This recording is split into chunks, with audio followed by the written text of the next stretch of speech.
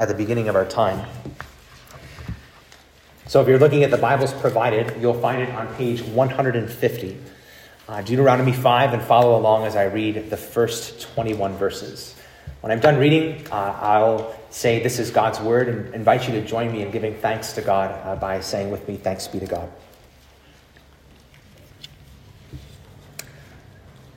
And Moses summoned all Israel and said to them, "Hear, O Israel, the statutes and the rules that I speak in your hearing today, and you shall learn them and be careful to do them. The Lord our God made a covenant with us in Horeb," that is Sinai. "Not with our fathers did the Lord make this covenant, but with us, who are all of us here alive today. The Lord spoke with you face to face at the mountain, out of the midst of the fire, while I stood between the Lord and you at the time, to declare to you the word of the Lord. For you are afraid because of the fire, and you do not go up into the mountain." He said, "I am the Lord your God, who brought you out of the land of Egypt, out of the house of slavery. You shall have no other gods before me. You shall not make for yourself a carved image, or any likeness of anything that is in heaven above, or that is on the earth beneath, or that is in the water under the earth. You shall not bow down to them or serve them. For I, the Lord your God, am a jealous God, visiting the iniquity of the fathers on the children to the third and the fourth generation of those who hate me, but showing steadfast love to thousands of those who love me and keep my commandments. You shall not take the name of the Lord your God in vain, for the Lord will not hold him guiltless who takes his name in vain. Observe the Sabbath day to keep it holy, as the Lord your God commanded you. 6 days you shall labor and do all your work, but the seventh day is a Sabbath to the Lord your God.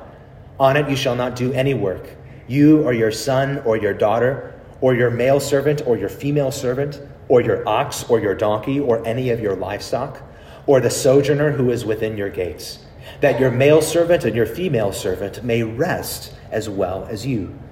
You shall remember that you were a slave in the land of Egypt, and the Lord your God brought you out from there with a mighty hand and an outstretched arm. Therefore, the Lord your God commanded you to keep the Sabbath day.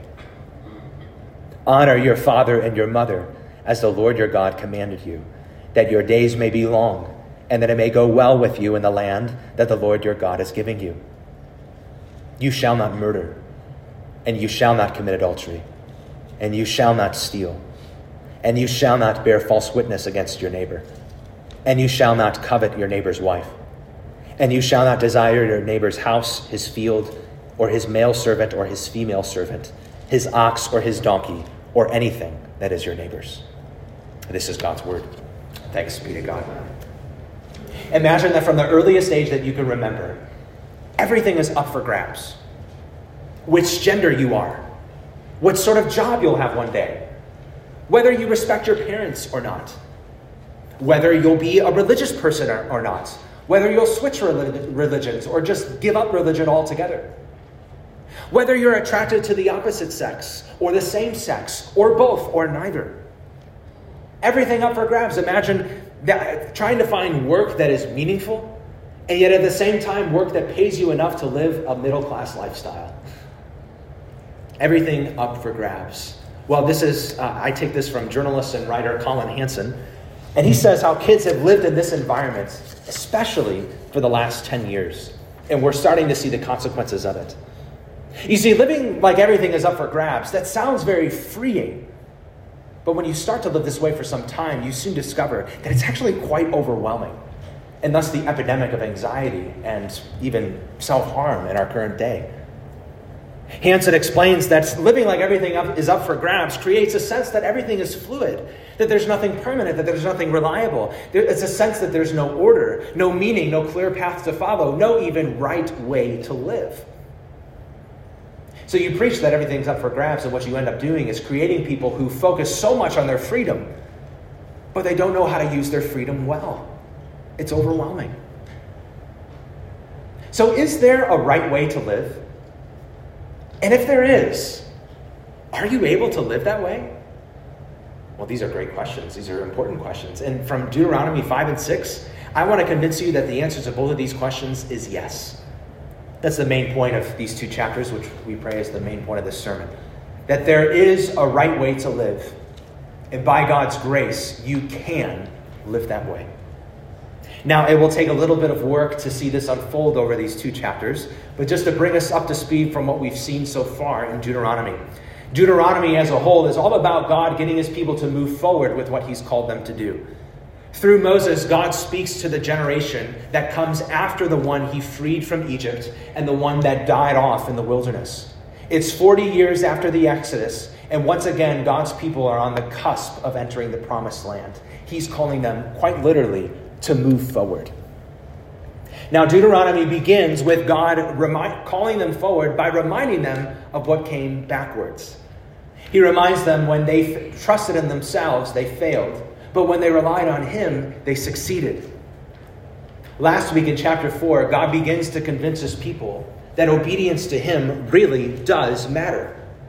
That yes, he gave this promise of land out of grace, not because they've earned it, but they're to receive this promise by trusting and obeying him and by walking in his ways.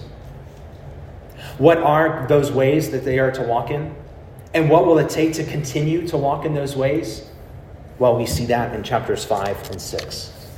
We'll make 3 stops along our journey this morning in these chapters. The first stop, we'll look at the contours of the covenant. Here we're looking at chapter 5, verses 1 to 21. These verses outline the right way to live. Next stop, we'll look at the challenges of the covenant. We're looking there at chapter 5, verses 22 through 33. And there we're seeing why it's so hard to live the right way. And the last stop, we'll look at the continuance of the covenant. We'll look at chapter 6, how they could begin to live God's way over the long haul. So that's the plan. 3 stops on the journey. First stop, the contours of the covenant. So what are the specific rules and statutes from God that they're supposed to follow? What is the right way to live? Well, this chapter begins to outline that. But before he does, Moses reminds them about the time God originally gave them the 10 Commandments. It was 40 years ago prior to this moment. But chapter 5, verse 3 stresses that these rules and these statutes still apply to the ones who are alive today. It's a reminder for you, just looking at chapter 5, verse 3, that God's word is living and active, like a double-edged sword. That God's word is permanently relevant for every generation. So just rubber meets the road. This is what this means for you. That when you stand before God, God's not going to ask you what your grandmother did with God's word. God's going to ask you what you did with God's word. So before Moses outlines how God has called them to live, he reminds them of what happened when God gave them the 10 Commandments in the first place. Mount Sinai, he comes down in smoke and fire. It's a terrifying scene. In so many words, Moses basically tells them, remember that time when God showed up at the mountain and you guys basically peed your pants? He doesn't actually say that. But he does say they were afraid. They heard directly from God. And so before Moses outlines the specific ways God's called them to live, it's like he gives them 2 reminders. He says, these are for you, not just for your mom and dad. And you should treat these with the utmost seriousness. So finally, we get to the contours of how God's called them to live in covenant relationship with him. It's summed up in what's called the 10 Commandments, but it's literally called the 10 words. You probably know them, but just to review them, it's have no other gods before Yahweh, make no idols, don't take the name of the Lord your God in vain, observe the Sabbath day, honor your father and mother, don't murder, don't commit adultery, don't steal, don't bear false witness, don't covet. We don't have time to go into deep detail for all of these commandments. Just as a little bit of rationale for that, in our series in the book of Deuteronomy, I'm treating it not so much like a flyover tour, like we're in a plane, not so much like a walking tour, like we're just walking through the forest. I'm treating it like we're in a car along the forest. We cover a lot of ground fairly quickly. We can stop the car and get out and look at some details along the way. But I was reminded this week from blogger Tim Challies that there are a couple of ways that you can read the Bible. You can read the Bible either for familiarity or for intimacy. And this series in Deuteronomy is mainly so that you would be familiar with it, because I think so many of those in the church are unfamiliar with the Old Testament. Yet at the same time, through this series, I want there to be moments of intimacy, moments of depth, where you and I are closer to the Lord. So, not going to go in deep detail on all these 10 commandments. However, I want to make 5 high-level observations about the 10 commandments. So, high-level observation number 1. The 10 commandments are a summary of God's law. A summary of God's law. So if all of God's law is like the Constitution, then the 10 commandments are like the Bill of Rights. If all of God's law is like the stream, then the 10 commandments are the fountain from which the stream flows.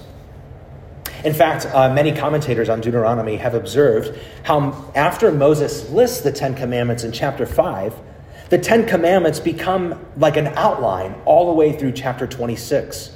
Moses just expands on them and explains them further. So don't get me wrong, all the statutes and specific rules that they were to follow did really come from God. But there is something unique about the 10 commandments. You can even look later at chapter 5, verse 22. These were the ones that they uniquely heard.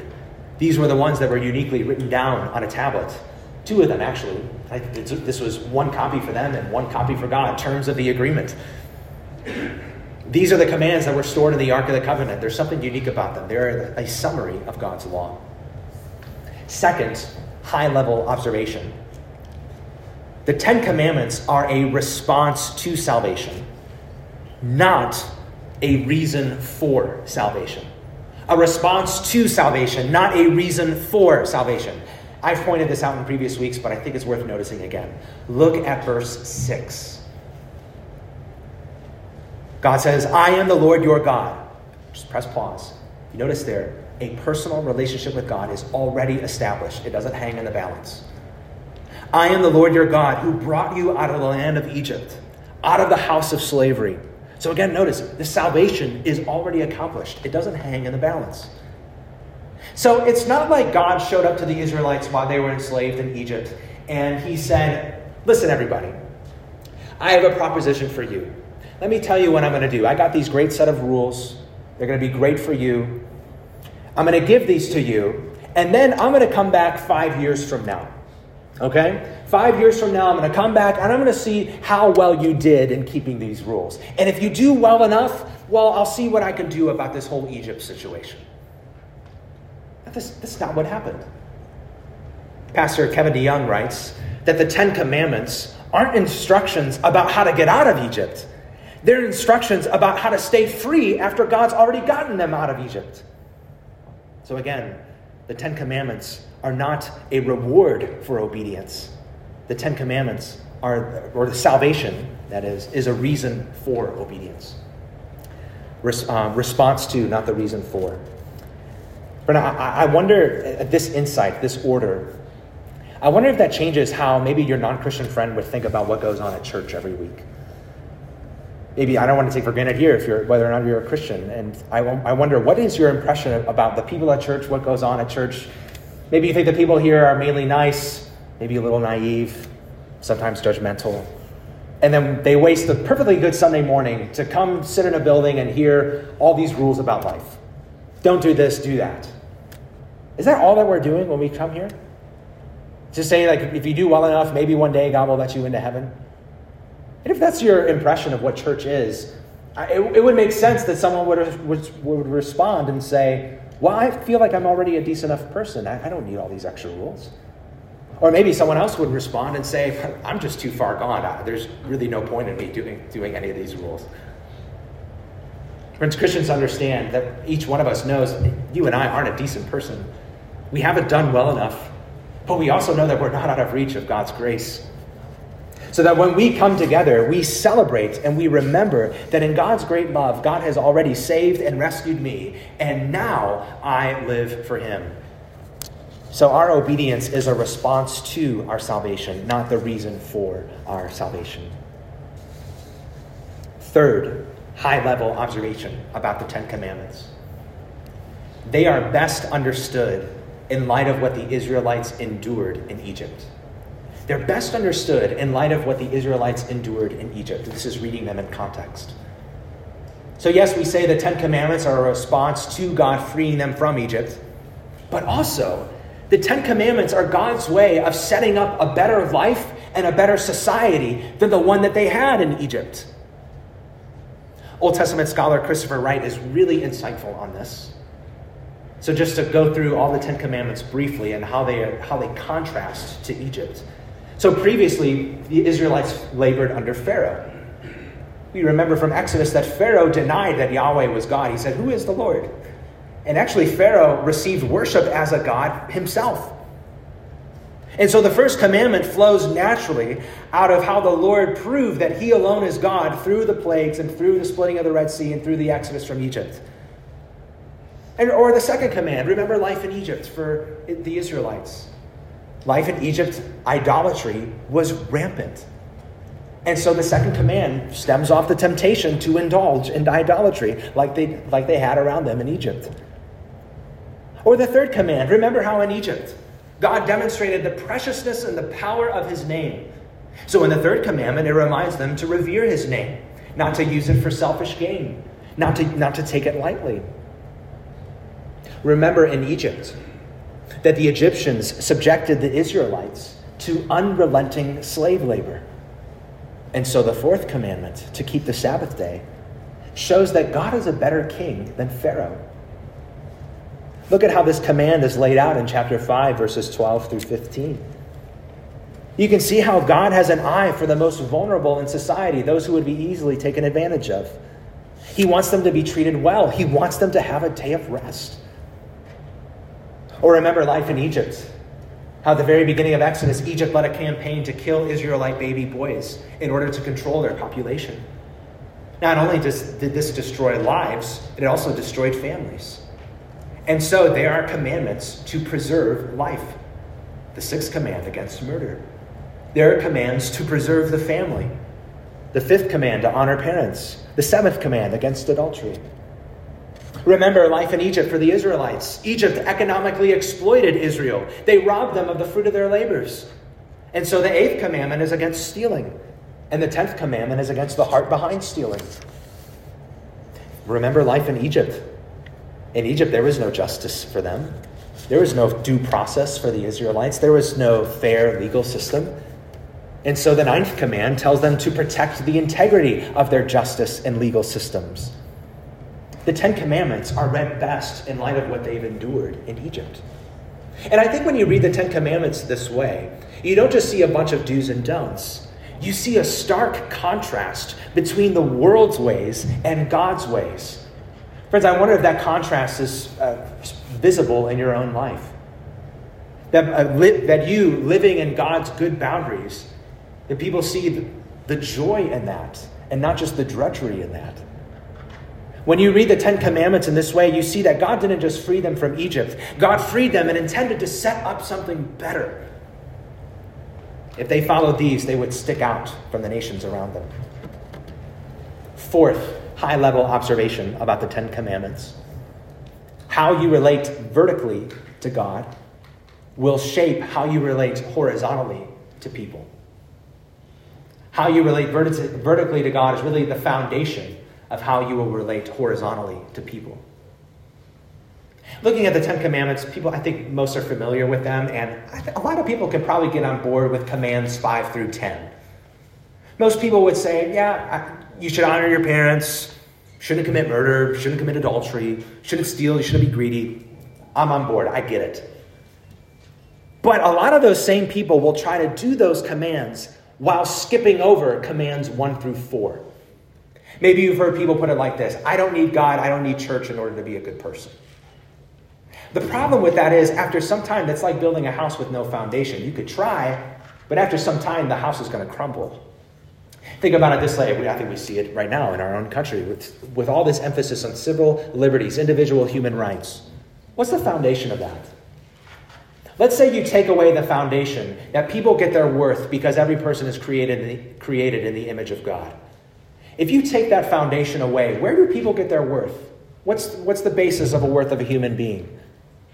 Well, if it's not that people are created in the image of God, it must be that people's worth is based on how useful they are to you or to society as a whole.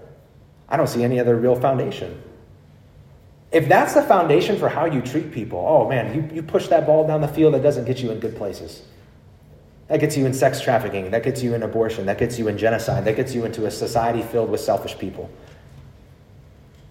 The relationship, how you relate vertically to God, is the foundation for how you relate horizontally to people. I think you see this connection most clearly in the fourth command.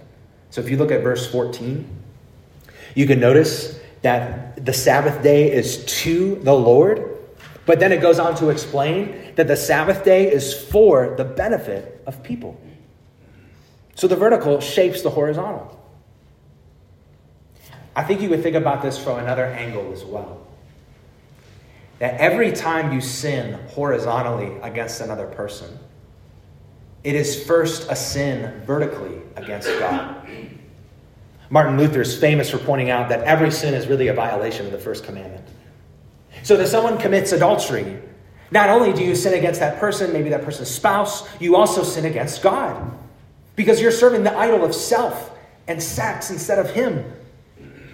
If you were to steal, not only would you sin against the person you stole from, you would sin against God because you're communicating to God, God, I don't trust you to provide for me. I don't rest in you to do all that you can for me. The vertical shapes the horizontal, and that flows into our last high-level observation about the Ten Commandments. The Ten Commandments call for heart obedience, not just external obedience. Heart obedience, not just external obedience.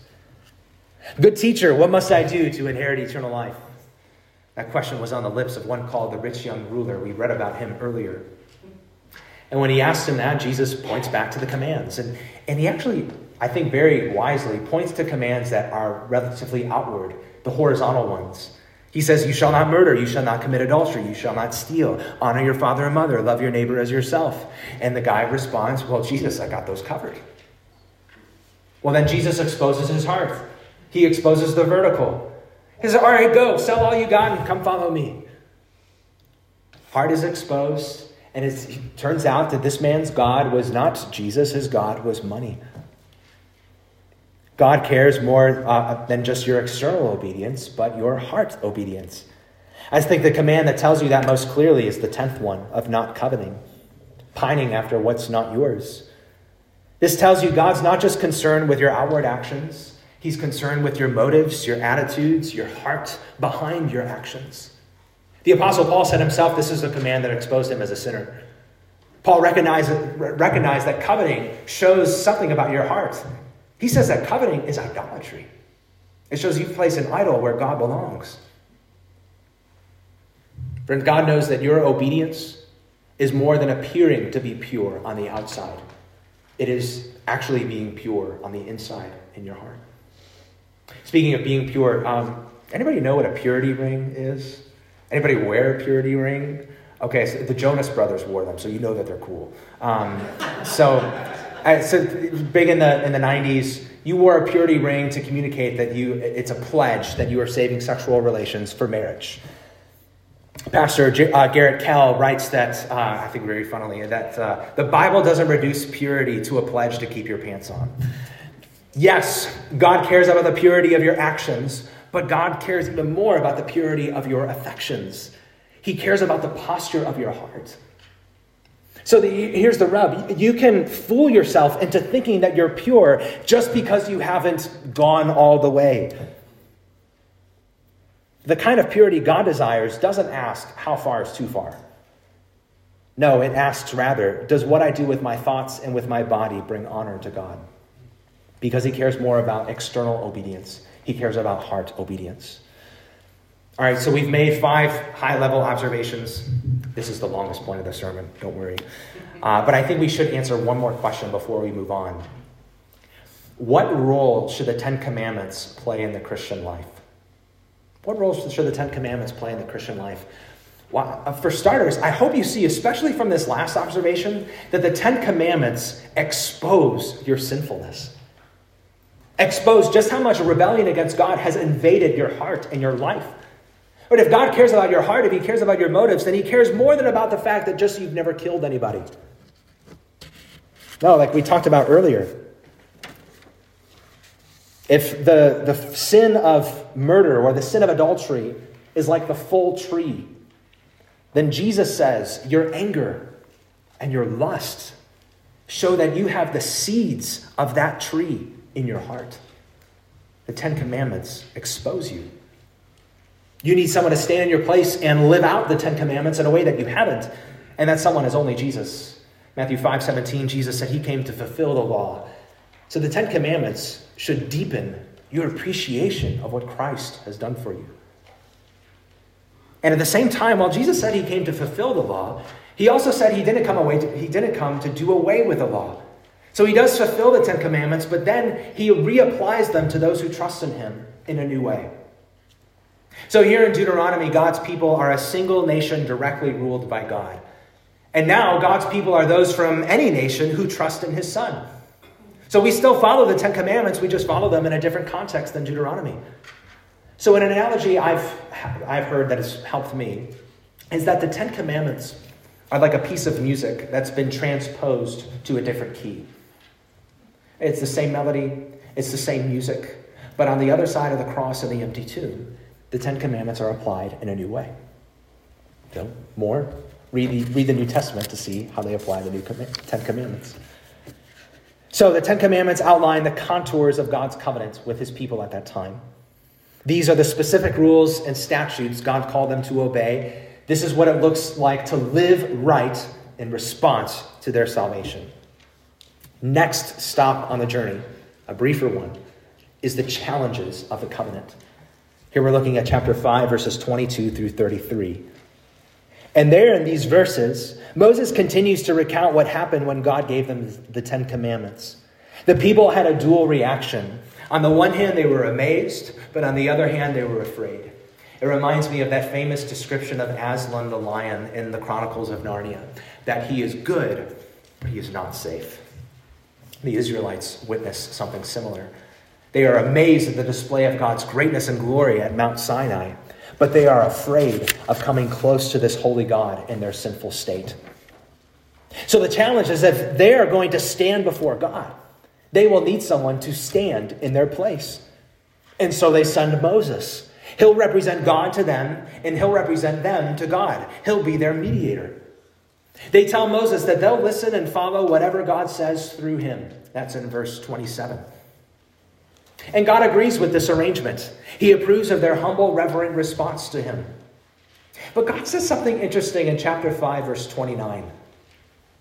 He says, "Oh, that they had such a heart as this always, to fear me and keep all my commandments, that it may go well with them and with their descendants forever."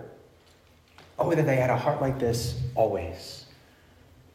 It's like God saying, hey, I like how you guys are responding to me now. Oh, but I know that's how you're not going to want to respond forever.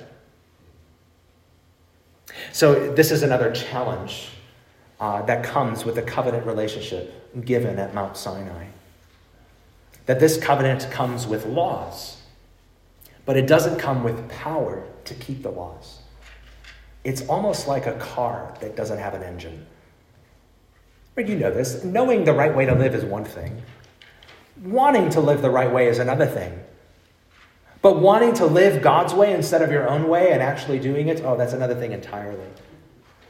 Listen to how the Apostle Paul describes it in Romans 7, verse 18. He says, "For I have the desire to do what is right, but not the ability to carry it out." Can you relate to Paul just feeling stuck in that way? You say, hold on, Steve. Paul says he doesn't have the ability to carry it out. How is that fair of God to give us a way to live that's impossible for me to do? How is that fair? Now, you hold on a second. Because when Paul says he doesn't have the ability, who does he blame? Does he blame God for that? Or does he blame himself for that? All right, so let me point you back to Deuteronomy 5:29. Does God say, this is impossible and I know you guys can't do it? No, he says more closely that I know you guys won't want to do this. So the fault isn't with the rules. The fault is with their hearts. Friend, I think these challenges, whether it's you need a mediator or whether it's you need a new heart, I think these challenges are a good check for how you respond to the Ten Commandments. Because you can look at the Ten Commandments and just view them very shallowly as a guide to good morals. You say like, hey, we need to set these up in schools. We need to set these up in courthouses because this is all that we need. Well, I'm not here to debate whether the Ten Commandments would be helpful in those secular settings, but I am here to say that the Ten Commandments by themselves are an incomplete package. The Ten Commandments expose challenges that you and I can't address for ourselves. That you need a mediator to stand in your place. That you need a new heart that has the desire and the ability to live in God's ways. So my friend, have you stopped trying to be your own savior and trust that God can do for you what you can't do for yourself or even won't do for yourself? So even as God tells them the right way to live now that he's saved them, these challenges are like dark, ominous clouds that hover over the rest of Deuteronomy and really the rest of the Old Testament. But for now, we go on to our last stop in the journey, the continuance of the covenant. Moses has been talking about how God gave the Ten Commandments in the past, and now he pivots in chapter 6 to talk about how they'll live out the Ten Commandments in the future. It's been pointed out that God's setting up Israel sort of like a new Adam in a new type of Eden. So if you look at verse 3, hear therefore, O Israel, and be careful to do them, that it may go well with you, and that you may multiply greatly, and that the Lord, the God of your fathers, may give you the land that he's promised you, a land flowing with milk and honey. Remember, Adam rebelled against God's ways and was then kicked out of God's land. So how will Israel, this new type of Adam, continue in God's ways and stay in God's land? Well, that's mainly what chapter 6 is here to address. Briefly, we'll cover 5 ways they will continue to live in God's way. The first way is that they'll continue by knowing the singular God and having a singular love for him. Knowing the singular God and having a singular love for him. So Deuteronomy 6, 5 and 6, known as the Shema, which simply means hear. First word of that verse 5. Hear, O Israel, the Lord our God, the Lord is one. You shall love the Lord your God with all your heart and with all your soul and with all your might. These verses tell them they need to know God rightly and then love God rightly. They need to know there is only one God, and that this one God doesn't come in a whole bunch of different forms that they can make up. He doesn't come in the form of Allah or the universe or the God of your own understanding. No, the Lord is God. The Lord, Yahweh, I am who I am, the name that he's revealed himself to them. And since the Lord is the only God, they should entirely love the Lord. Dr. Jim Hamilton likens this to marriage. Just as you have one wife or one husband that's to receive all of your love, so there is one God who is to receive all of your love. And that word love should stand out, I think, in verse 6. It's not that you should obey the Lord, though you should. It doesn't say that you should serve the Lord, though you should. But I think it goes even deeper than either of those. You shall love the Lord. Your obedience and service to God flows out of your love for God. Your duty to obey God's commands comes from your delight in God's character. Second way they'll continue to live in God's ways, outlined in chapter 6. They'll continue in their love for God by keeping God's word on their heart. By keeping God's word on their heart. Look at verse 6. And these words that I command you today shall be on your heart. Coming on the heels of verse 5, I think this tells you how to live out verse 5. In other words, storing God's word in your heart fans the flame of your love for God. I wonder if you've thought about the Bible this way. I wonder if you interact with the Bible this way. You know, a lot of us, if you're like me, you treat reading the Bible as checking off something off your to-do list. You read the Bible to learn interesting facts. But here what this is telling you is that to read and interact with God's word as a way to fuel your love for the Lord. I remember what the psalmist says in Psalm 119, 103. How sweet are your words to my taste, sweeter than honey to my mouth. How are they to continue in God's ways?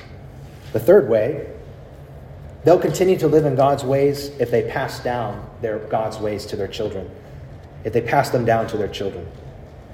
Verse 7, you shall teach them diligently to your children.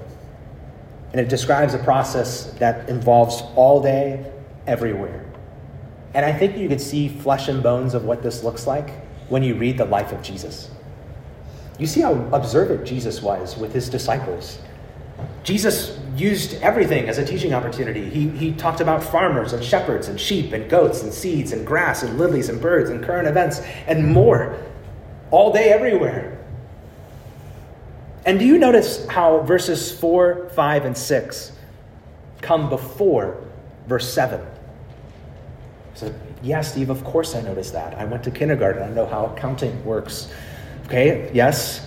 What I mean is that the only type of person who's going to teach their kids diligently is the type of person who knows God rightly, who loves God wholeheartedly, and who has God's word on his heart. You're not going to care about teaching your kids if you don't have an active relationship with the Lord yourself. So here's an invitation to pray for yourself, for all of us here, especially for parents, I think especially for fathers. We pray that God, would my love for you be so deep, would your word so pervasively influence my life, that your word just naturally overflows out of my lips and shapes how I see everything around me. The fourth way they'll continue to live in God's ways is if they heed God's warnings. Praise God, God won't stop loving us. Nothing can separate us from the love of God in Christ Jesus our Lord. But there are many ways that you and I can stop loving God. These are a little bit like the threats to obedience we noticed last week. Chapter 6, verses 12 through 13 warns them that they can have all that they want and they will forget God, when in fact he should be their highest authority. Chapter 6, verse 14 warns that they can put other things in the place where God alone belongs. Chapter 6, verse 16 warns that when they're in a desperate situation, they can test the Lord to try to prove whether or not he can do what he says or whether or not he actually does love them. They should heed God's warnings.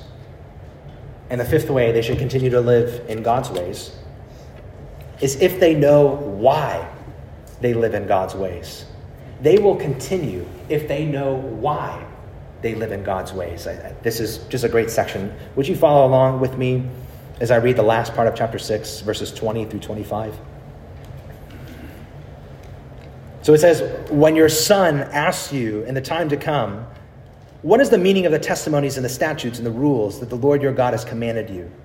So when he asks you, so pay attention. The reason why the kid asks about living in God's ways is because he sees you living in God's ways.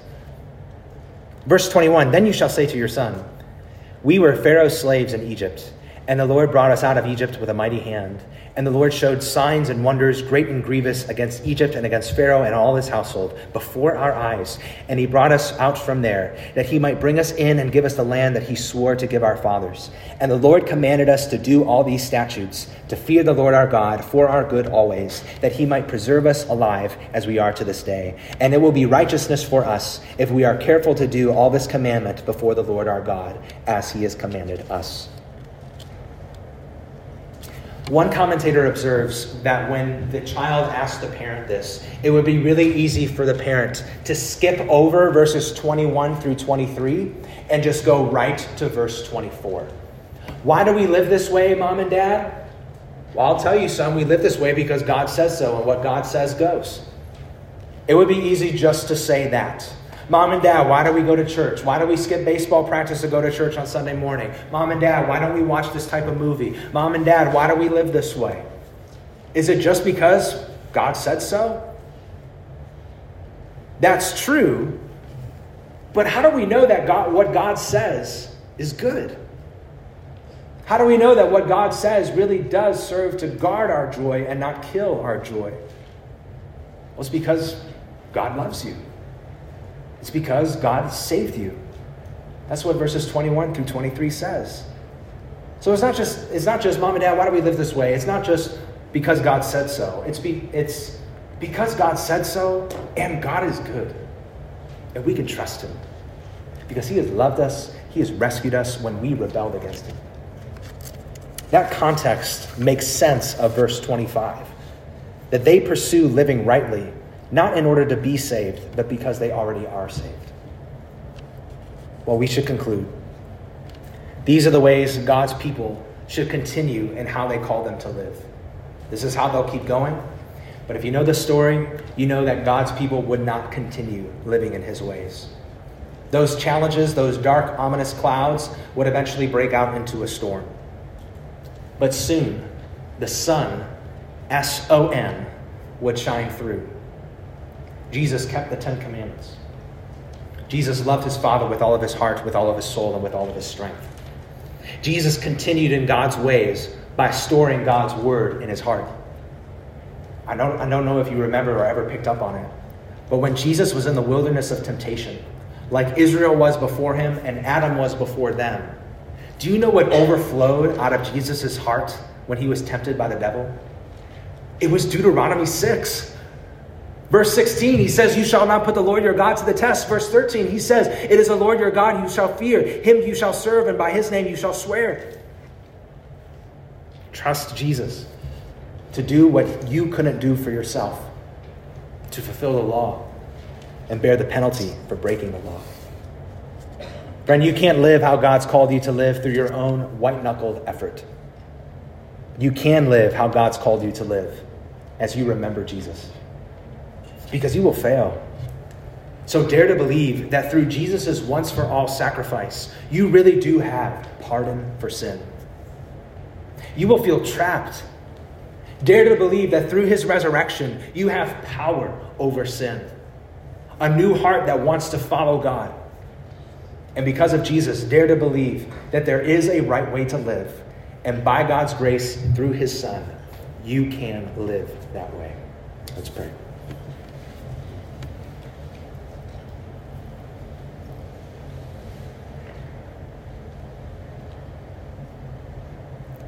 Lord, oh, to grace, how great of debtors daily we are constrained to be. God, let your goodness light like a fetter bind our wandering hearts to thee. Lord, we are prone to wander, prone to leave you, the one we love. God, give us the reminders, the fuel, the faith in Jesus to follow in your good ways. Lord, we are exposed at how we have fallen short of your glory, but we cling to your grace through your Son, and we ask your help to live out who we are in him. We pray in his name. Amen.